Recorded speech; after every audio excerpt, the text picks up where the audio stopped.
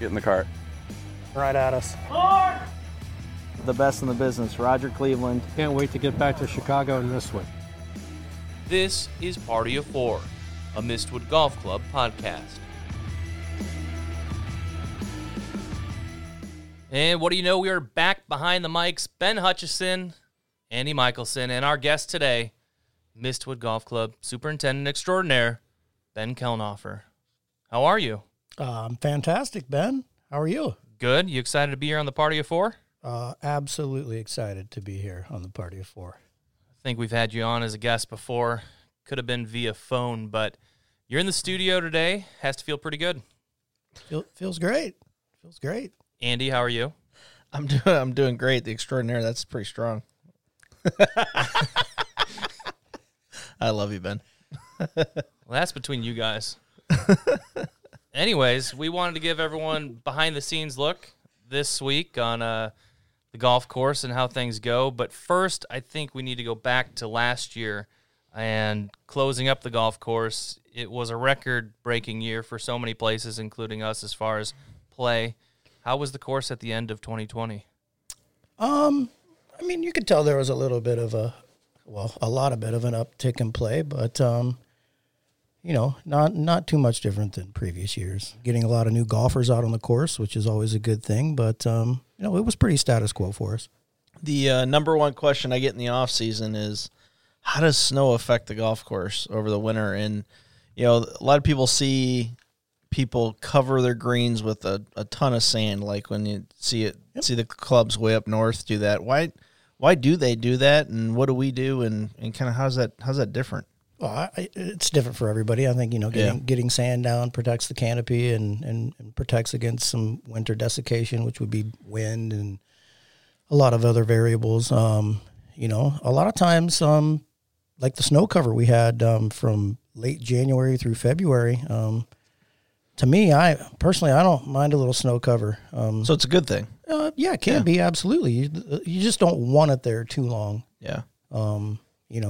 With ice and ice forming and too much snow cover for too long can definitely have some adverse effects on your turf. But for the most part, it's a nice insulating cover and can be beneficial as well.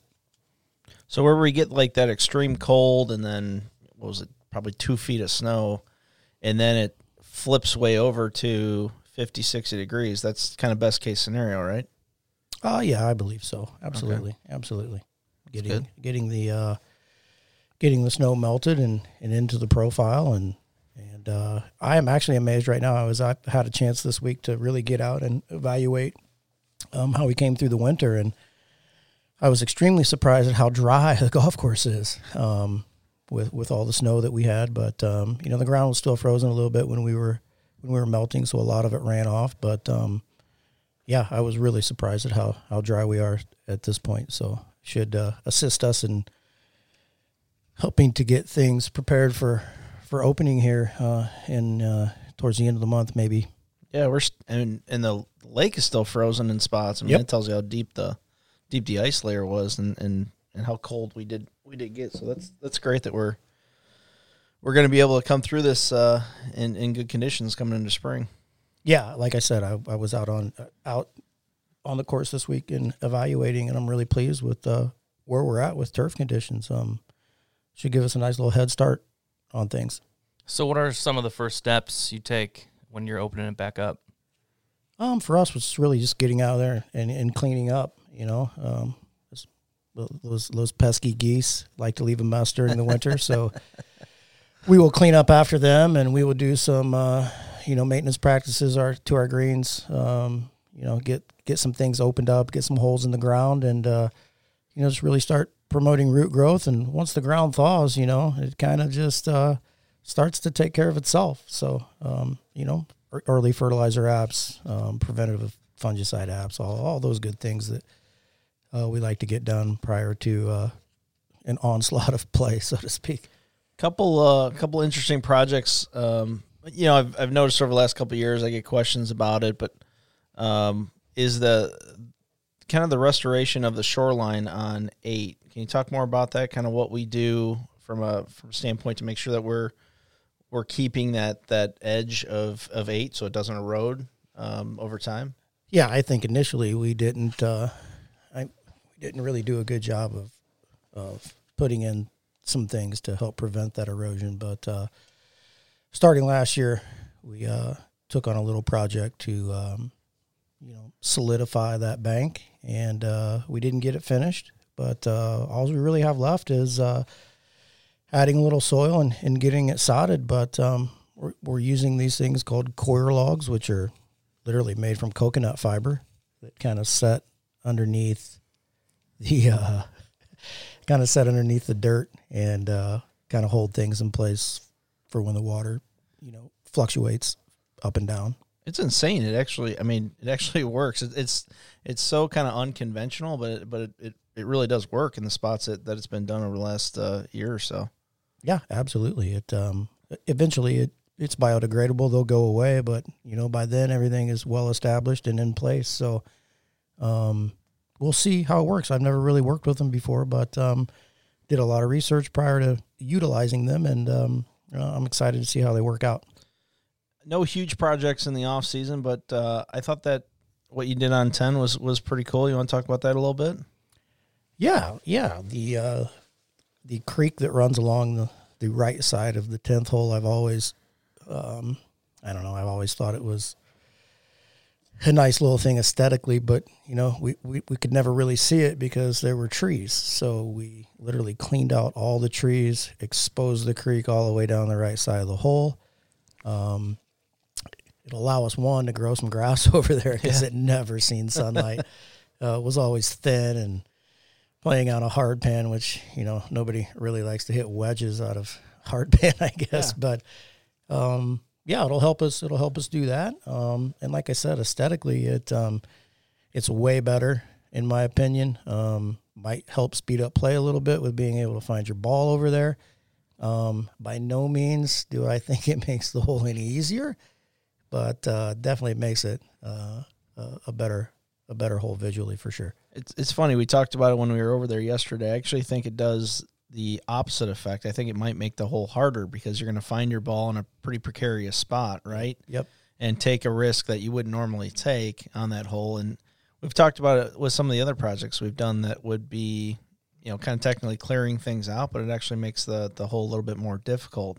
Things like 2 where you've cleared it out on the left a little bit more. Well, guys are now taking a line that's a little bit more aggressive to the left and then getting themselves into a little bit of trouble. So when you clear things out, it doesn't necessarily make the hole easier. Right. It basically changes the look and the feel of it, but in its own weird way, it actually can make it more difficult. And it's cool that effect takes place, and actually, when you get that look of opening things up, it still keeps the difficulty of the hole intact. Oh, absolutely. Absolutely. And last year you started redoing some bunkers. Is that something that's on the agenda this year? Yeah, absolutely. We started redoing some bunkers to the PermaEdge system. Got it right this time, Ben. Nailed it. We prepped a bunker, one of the sidewall bunkers on 3 in the fall.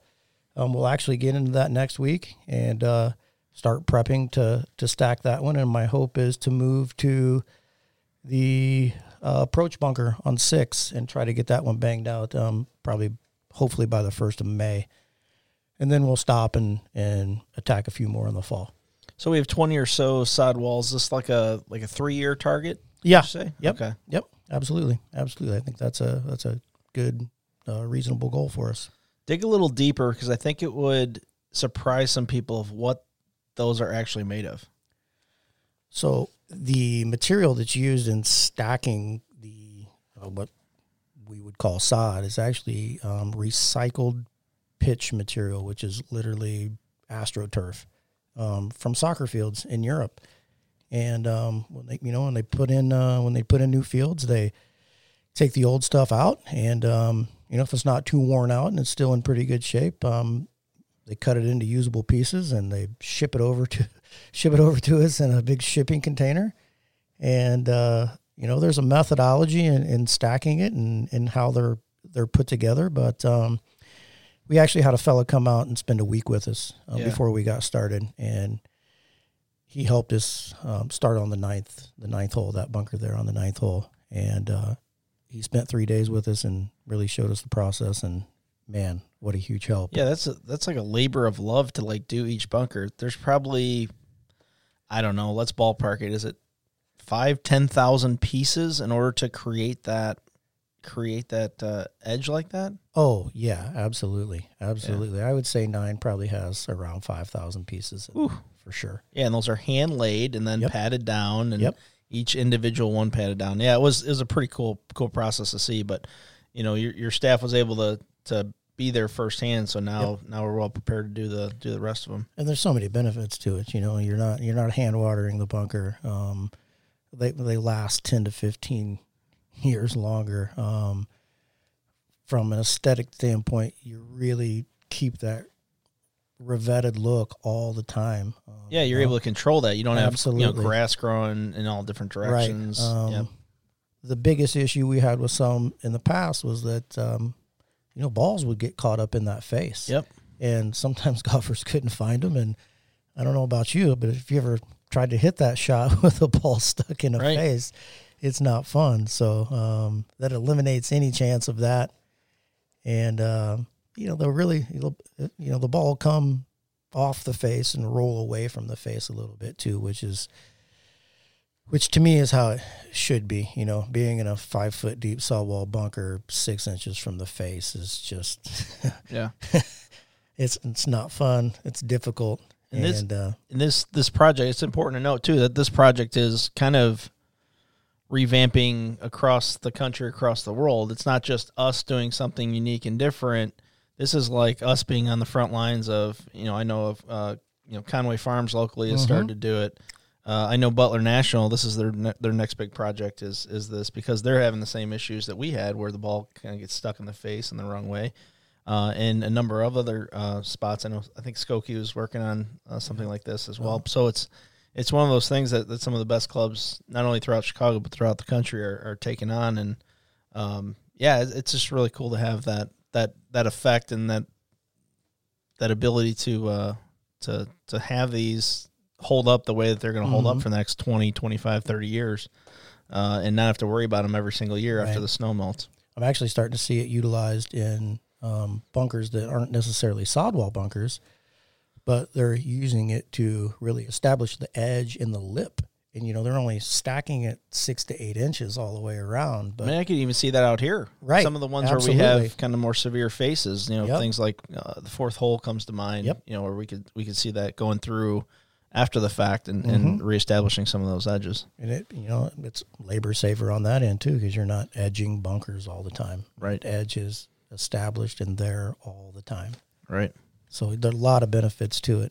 Brickyard Crossing has quite a few of them as well. So it's definitely catching on, with the state of the industry and, some potential labor issues that we've had in the past. I think guys are constantly looking for ways to save time, money, and labor. So this has been a huge benefit to a lot of people.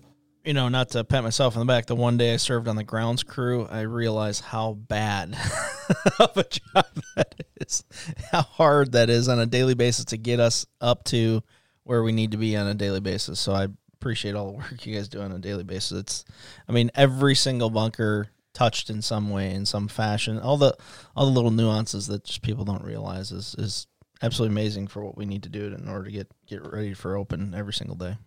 We appreciate that, Annie. We appreciate the 30 hours you gave us. As you would say, Andy, does your arm hurt from reaching around to pat pat yourself on the back myself so hard? On the back there hard. Did you hear the slapping sound on the mic? Hey, so Ben, one thing that is different this year, your buddy, he retired. Tony Smith, our assistant superintendent, he is down in the sunny beaches, the nice weather of Florida right now.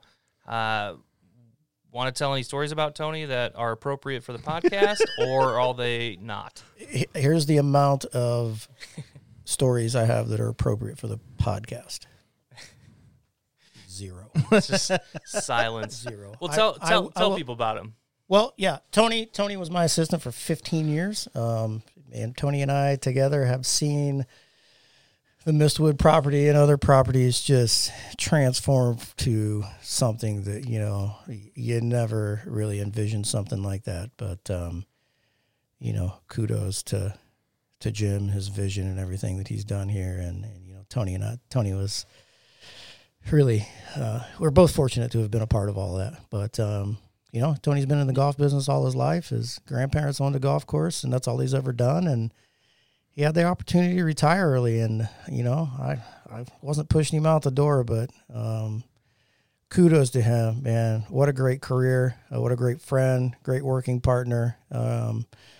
Truly loved Mistwood, very passionate. But I talked to him last week, and I don't foresee him coming back anytime soon, gentlemen. He's really enjoying himself. He's what you call shirt challenged. He is. So he's definitely in shorts every single day with no shirt on, sitting by his pool. Yes, and I tell you what, he deserves every bit of it. So he worked on one of the TPC courses, didn't he? TPC Scottsdale. He was there for the build. That's right. He was fresh out of Purdue at the time.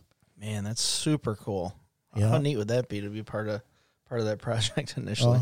He said it was great other than 115 degrees and, all that good stuff. He said the elements were pretty challenging. But, great experience for him to be on that initial build and then go through something like Mistwood again. The story I always love, actually, to hear you tell was the day we were sending Tony off back in December, was that story where kind of you guys are standing on the back patio with Jim as the bulldozers are starting to come out. You want to talk about that one? Yeah, we were standing on the back patio of the old clubhouse as we watched a big D10 bulldozer take the first cut right out of the third fairway. And Jim might have thrown out a few minor expletives and looked at Tony and I and said, "Are we really doing this?" And I think Tony, I think it was holy beep. We're really doing this. Yeah, holy beep. Are we really doing this? And Tony looked at him with a smile and said, "There ain't no turning back now." Oh, that's awesome. Yeah, and by the end of the day, the third hole was dirt. Yeah.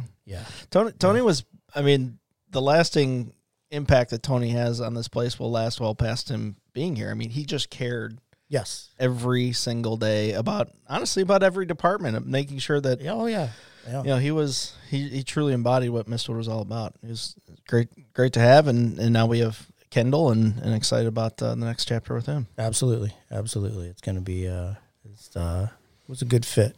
Good fit for everybody. So another Purdue boy, another Purdue guy. Absolutely. Can't go wrong with the Boilermaker.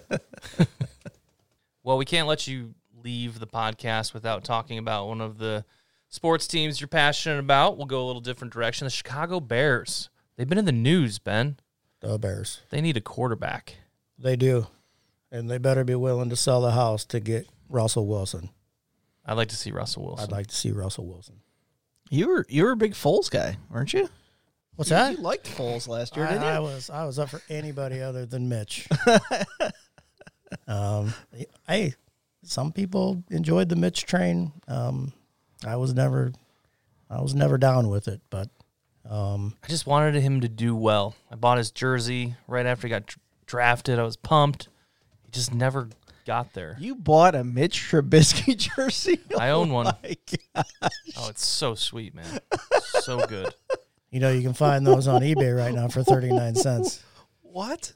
You own a Mitch Trubisky jersey? That was before things played out the way they did, so at that point I was committed to having to back him. Oh, my gosh. Ben, in all seriousness, I think everybody wanted him to do well.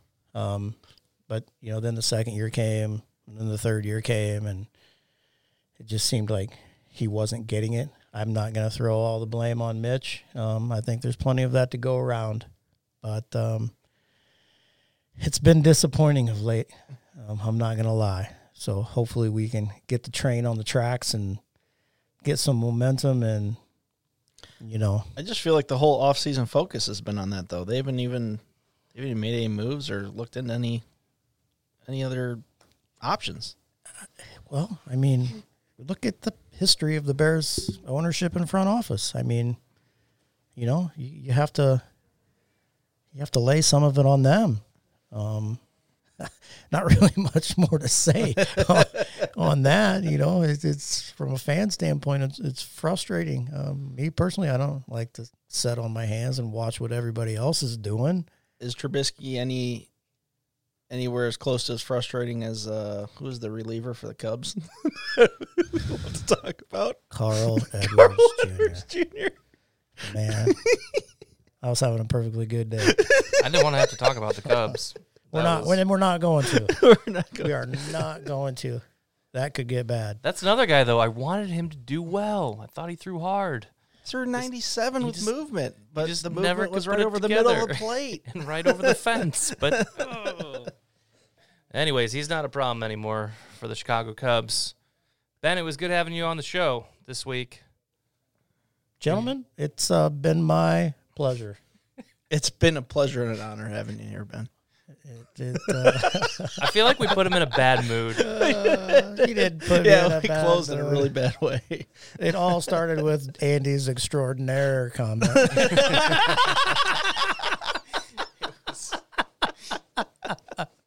I didn't want to downplay the truth. Well, I was disappointed in myself because I truly had no comeback.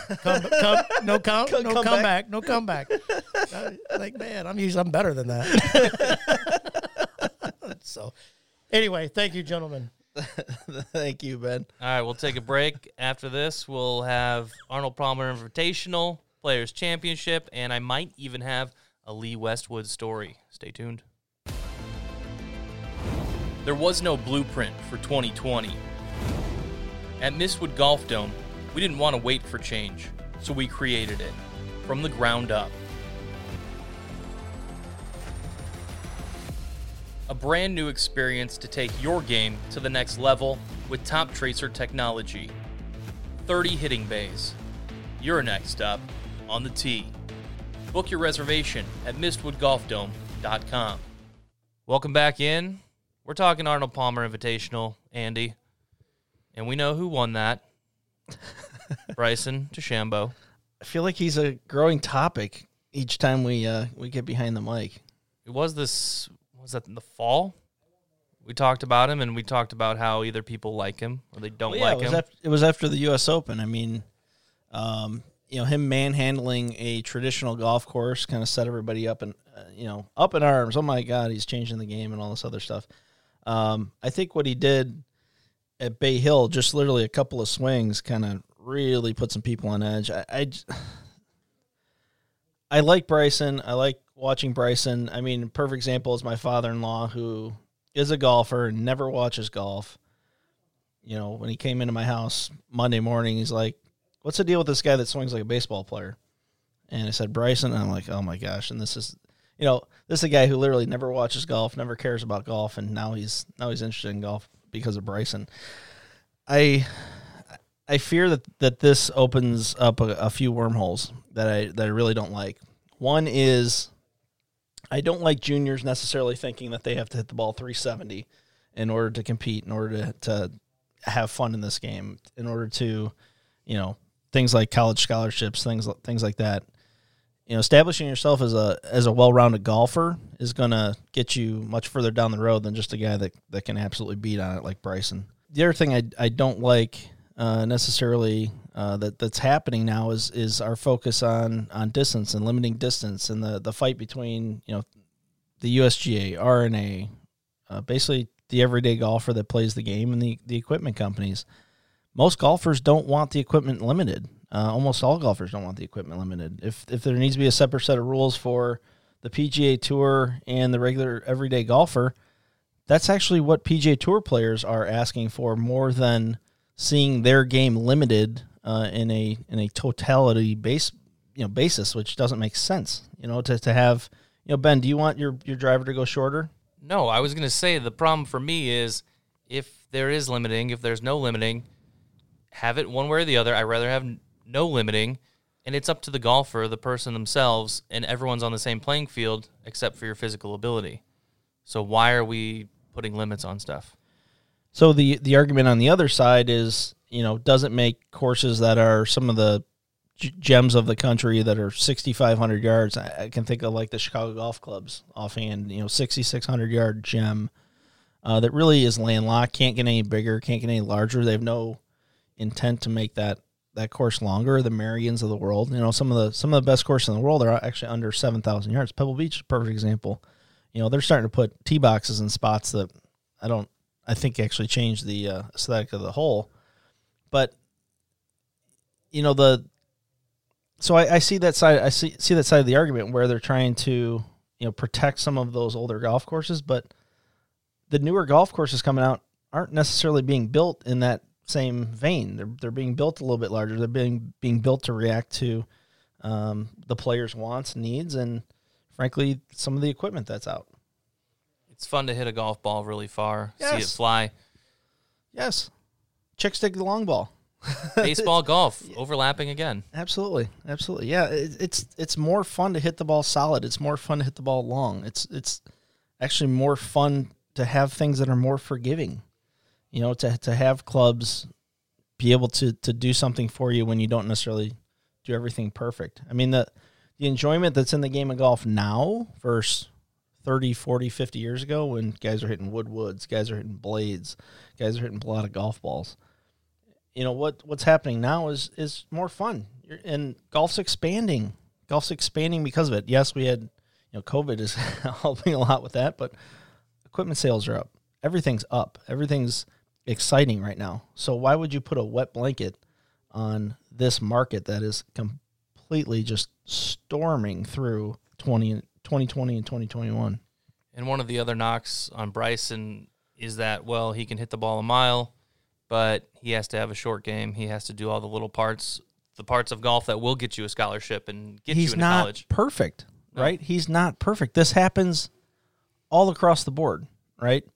DJ changes a putter every single week because some weeks he doesn't putt well. Like, you very rarely, if ever, have it clicking on all cylinders every single week. That's the great thing about golf. That's the challenge about golf. When you're driving it well, you're not ironing it well. When you're ironing it well or wedging it well, you're not driving it well. Like, that's the variable of golf. That's the everyday variable of golf. That's the beauty of it. Guys don't do every single thing perfect. There is no player on tour that is number one in driving, number one in approach, number one wedges, and number one putting. And guess what? When they are, they're number one for that week and they win. And it's just simple as that. No argument there. So Lee Westwood finished second, 10 under. I have a Lee Westwood story, but what do you remember about the 2012 Ryder Cup? 2012 Ryder Cup. Okay, so it was at Medina. It was an epic fail by the U.S. team. That was like... Epic proportions. They were up 10-4. Right, they were up 10-4, but then that Sunday afternoon, the back nine at Medina was an absolute disaster. I remember like the morning being pretty optimistic. That was also the same day, wasn't that the same day Rory showed up like 10 minutes before his tee time? Or he got escorted by the police? I think that was the same day of that. So can't confirm, but remember it. So it's not like the Europeans were all that confident. They had to be in a little bit of a panic, obviously, and being on home turf. And Medina that was one of the first times I can remember. Now, maybe it was happening in the past before, but that was the first time I can remember the U.S. captain having a direct kind of ownership of how the course was prepared each and every day to make sure that was best suited for the players. So, Europe went on to win, Team Europe. And I was a sports anchor reporter in Rockford at the time, and the European team was flying out of Rockford International Airport. Really? They had to make that drive out there. Why? I don't know. I don't know what makes it work. The world's largest airport. Yeah. No. They were. So they had to get dropped off, so I headed over there. And sure enough, everyone heads into the airport. I'm sure they were hungover. I've heard stories of a wild night in Chicago after they ended up coming back and winning that. And I see Lee Westwood. He's coming by me fast. I'm like, Lee, quick, can we do an interview really fast? Just me, like 26-year-old Ben, thinking I'm someone at that point. He just gives me a, not today, and kept going, and the trophy comes flying by as well.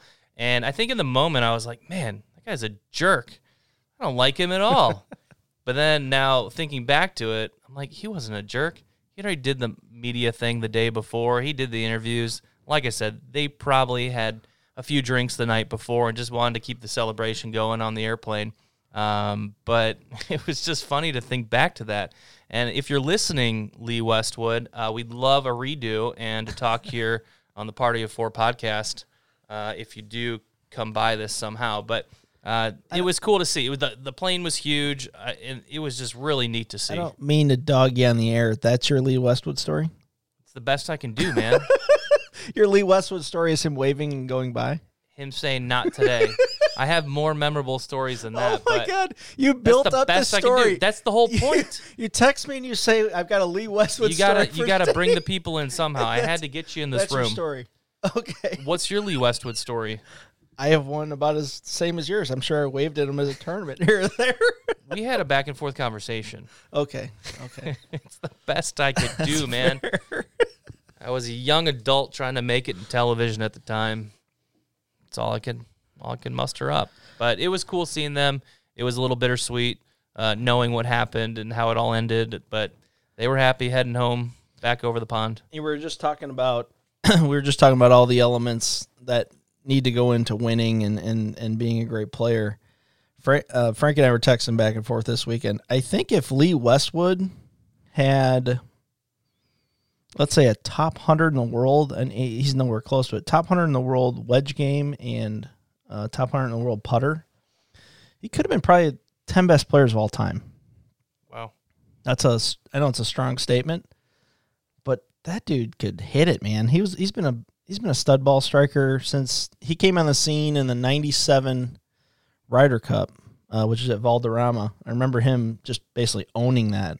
Nick Faldo took him under his wing, and he absolutely owned that Ryder Cup. And really, ever since then, his ball striking's never gone away. It's always been the other things. It's been, the putting and the chipping that has kind of spelled disaster for certain points in his career. But he's always kind of right there just because he's a great ball striker.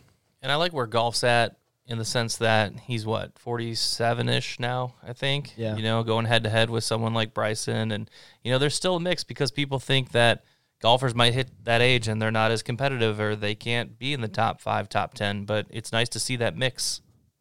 The sweet spot, the sweet spot doesn't know the age, right? The ball speed doesn't know the age, so if a guy is still moving it out there at 170 miles an hour ball speed, still hitting the center of the club face, I don't see why age even matters at that point. I think Lee is going to be able to compete for a while. There's the same reason Phil was able to compete the last 6-7 years. I mean, his game is not in great shape right now, but he's got good ball speed. He still hits it solid. Still is able to make clutch putts when he needs to make clutch putts. So as long as those kind of fundamentals stay in place, there's no reason he can't still compete. Bernhard Langer is a great example. Oh, yeah. He's not hitting as far as hard as he used to, but he's got all the other elements just as good as they were 30, 40 years ago. Well, I guess 30 years ago. 40 is a little extreme. Oh, actually, in his case, might be 40. But but anyhow, I mean, he's still chipping and putting well, and that can mask a lot of other things that aren't necessarily up to the level of the rest of the PGA Tour players. So for someone like me, if I could chip and putt well, then I can mask, the bad drives. Yeah, is this the tip? Is this the tip for the week? The pro tip for the week? The pro tip for the week would be to make sure you're practicing from the green back, not away from the green to the green. So make sure to shore up the putting, chipping, then iron play, then driver. That's good. Yeah, you like that? That one's on the house. That yeah, one's free. It's free tip. All right, let's move on to the Players' Championship and some predictions. Real quick, some odds from William Hill Sportsbook. Dustin Johnson is the favorite, 11-1. And you have Rory, 14-1. DeChambeau. 11-1 on a world number one. Yeah. That's amazing. Wow. And Rory's 14-1. DeChambeau, 14-1. Rahm, 16-1 on the odds board. What's Schauffele? Man, now you're going to have to make me dig up my phone. First of all, give us some thoughts. Okay. Give us some thoughts while I look that up.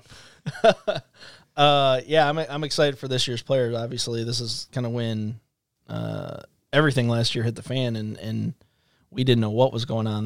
That was one of the first ones where, the first announcement was after day one, okay, we're not going to have fans for day two. And then before, I think guys were on the golf course in the second round on day two, and they literally just said, all right, we're shutting it down.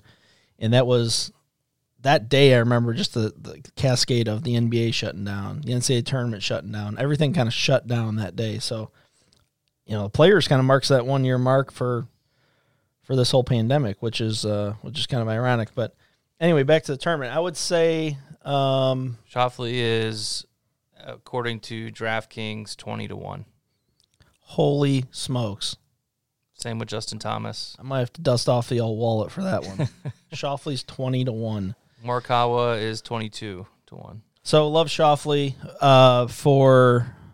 I like guys that play it both ways. The Golf Channel actually had some really good analysis on this the other night where, and this is just the diabolical nature of Pete Dye golf courses. He wanted to make sure that players were well-rounded when they went on his golf courses. So you'll notice at the Players' Championship, a lot of guys have to draw the ball off the tee, and then they actually have to cut the ball coming into the greens, which I think is pretty darn cool. I never realized that until that analysis, so I thought that was pretty good stuff. But a guy that works the ball both ways with ease, number one, again, I think is Xander Schauffele.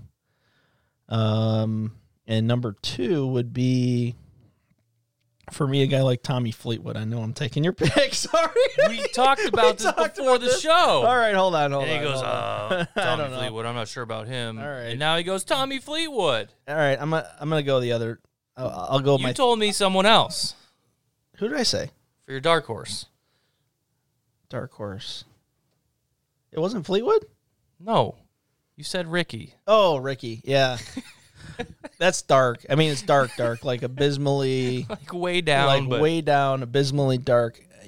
This is that point of desperation for him where he has to win in the next few weeks here in order to get into the Masters. I don't know why I'm picking Ricky. Obviously, he's won there before. Anytime, and I don't have PGA Tour experience, but I have experience winning at places, right? If you've won there, I don't care when you won there. When you come back to that place, there's just a special vibe. You happen to, get on that driving range and magically you're hitting the ball solid. If you haven't been hitting the ball solid before, magically you start to kind of drum up some things that you did in the past, those positive vibes that players have. That's why I like Ricky as a dark horse, and just because he's down, he's in the pits right now. He's playing literally the worst golf of his entire career, and it's not necessarily like anything golf swing related or anything like that. It's just he's got a bad run. So he starts to see some putts fall. He could really make a difference. One guy that's been playing better that I think a lot of people are hoping can come back and do well is Jordan Spieth. He's 30-1 odds. 30-1? Wow. Jordan Spieth has a little bit of the old Rory McIlroy Sundays going. It's not that good. He hasn't been good on Sundays, but man, it's been so much fun to watch Jordan Spieth back. I would say in the last 10 years, the two guys that I go out of my way to watch obviously are Tiger and Jordan, and I don't even know why. I don't know if Jordan just kind of reminds me maybe a little bit of my game, or it's just fun. He's just kind of scrappy. I mean, a lot of things go in his favor, it seems like, when he wins a tournament. Like he'll knock one in out of the bunker, or what do you have, hole in one last week or a couple weeks ago when he was in contention. And it's just fun to watch. He hits shots that he hit a shot last week. It was the fourth hole, par 5. It was a flop shot over a tree, which has so many variables, but it looked like he had practiced that shot before, which makes no sense because he hit it to 1.5 feet. But he was well within control and knew exactly where the ball was going and everything else. It's like just some of the stuff he does just goes, I just appreciate from a shot making level that he does is just so much different than some other guys on tour. And I think he actually says the same thing. My game's kind of like Andy Michelson's. Wow. You got me earlier, so I mean that's what has to happen. That's not for Tommy Fleetwood. No, and actually they have Tommy Fleetwood on different boards at 35-1 or 45-1. Get out of here. So I might have to take a look into this as well. You know what I would have definitely not got if you would have told me Tommy Fleetwood still does not have a win on the PGA Tour. Did you know that? He has 5 on the European Tour. Doesn't And that shock you? None though? on the PGA Tour. He has 2 second-place finishes at, the U.S. Open? I feel like he's right there all the time. I guess At least Thursday, Friday, and then it was Saturday. like last time we were talking about Tony Finau. He hasn't won since the 2016 Puerto Rico Open, Yeah. right? That was surprising when you brought that one out. And then Sure. he's again one of the top picks for the players. And there's certain experts that are actually picking him to win. It's like, I don't know. Obviously, he's not closing the deal. I like Xander Schauffele. I'm going Xander Schauffele. We're going Final to the answer. Okay, that's good. I'll go Tommy Fleetwood still. I'll stick to it. We're going to the bottom of the board, some of the names down there. The very bottom is Kevin Kisner, 100-1. I'd throw a couple bucks on that. Oh, my gosh, yeah. Just because. I haven't really, full disclosure, I haven't really gambled on golf recently, at least. So, I mean, Max Homa, champ, about a month ago, 70-1. Really? You know who another guy is always? Max Homa's been playing incredible last 2 Yeah, months. another guy that's always, he's on TV because he's making shots, whatever. So Billy Horschel. Like, what's this guy got to do Yeah. to take the next step? Yeah, Billy Horschel is he's been playing well lately. Man, I like that Kisner pick. 100-1. That's what they have him. Southern boy loves that southern grass. 100-1. Yeah, that's William Hill again. Man, that's crazy. Wow, that's a good deal. Yeah, we can go halvesies on $5 on that one. I like that one a lot. What about my guy Lee Westwood? He's 70-1. Obviously, good vibes of coming off the previous week. I think that's that's promising. I don't know if he's perfectly suited for this golf course. He hasn't won there before. It's definitely it's got to be a guy that works the ball both ways.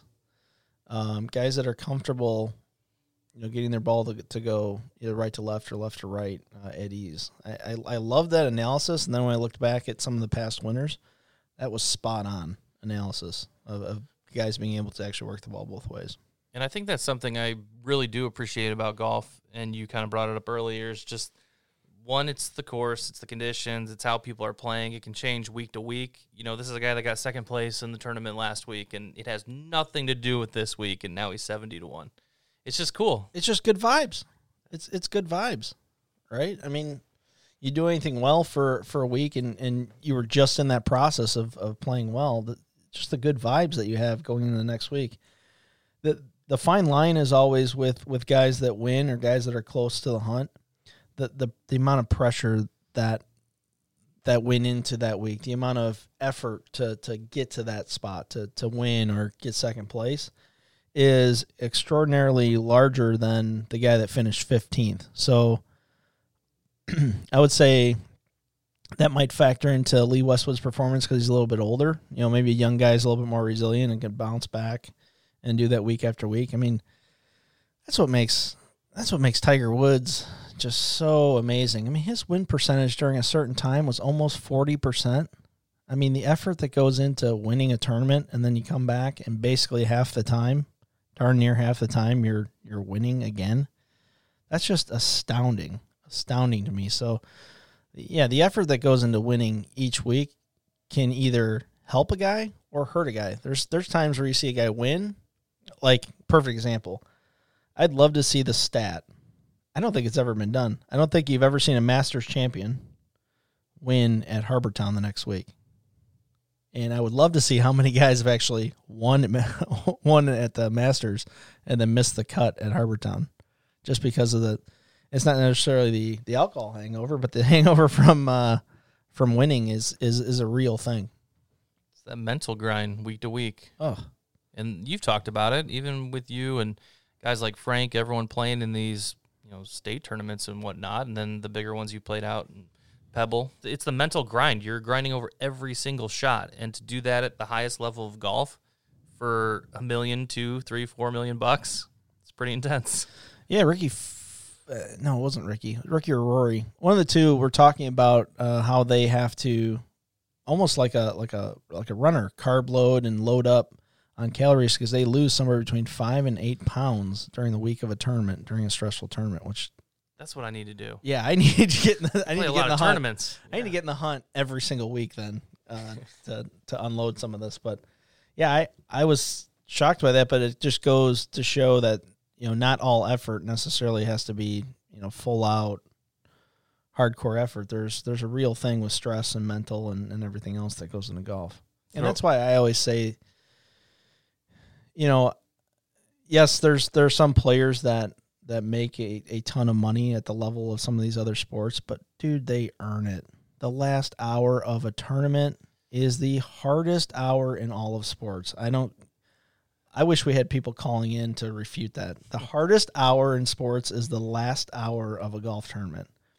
A one-shot lead with 4 holes to play, I would argue, is the hardest thing in sports, period. End of story, no doubt about it. There's no reaction there. You're having to think about what you're doing. You're having to execute what you want to do. You have no control over your competition. When you think about those 3 elements alone, make that probably the most unique thing about golf versus anything else. It's very true. And for some, the last hour of this podcast might be the most difficult and hard thing to do or listen to. But I do want to throw one more name out for the players, and that is Patrick Reed, who himself, he has a lot of talk around him as well. He's 35-1. Done. That's a great bet. Patrick Reed, 35-1. Man, he's playing good. That's what I'm saying. He's playing really good.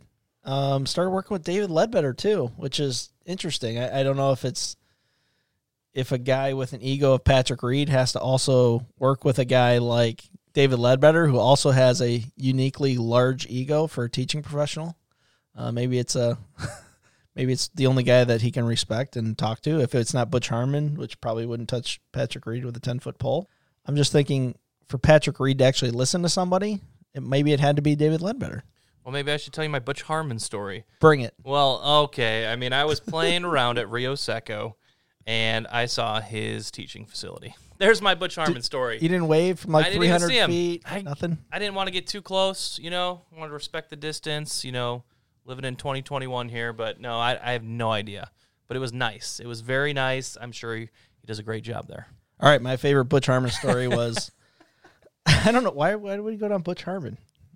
You just mentioned the egos in golf and whatnot. Yeah, so my favorite Butch Harmon story was, and this was when he was working with 2 great players, and I'm guessing you can guess these players just based on this. He goes, I teach the smartest player in the world, happens to be also the best lefty in the world, and then I teach another player who is currently number 1 in the world, and if I gave him an X, he couldn't spell ox. So he goes, golf takes all kind of players, and there's different players, but you can still succeed at this game in all different levels. Very good. I like it. Yeah. Well, this was truly a good time. I'm glad we got back behind the mics, and we'll look forward to doing it again soon. I hope everyone had a good time listening. Thank you so much, Andy, and we will see you all next time. Thanks, Ben. Until next time. Get in the cart. Right at us. The best in the business, Roger Cleveland. Can't wait to get back to Chicago in this one. This is Party of 4, a Mistwood Golf Club podcast.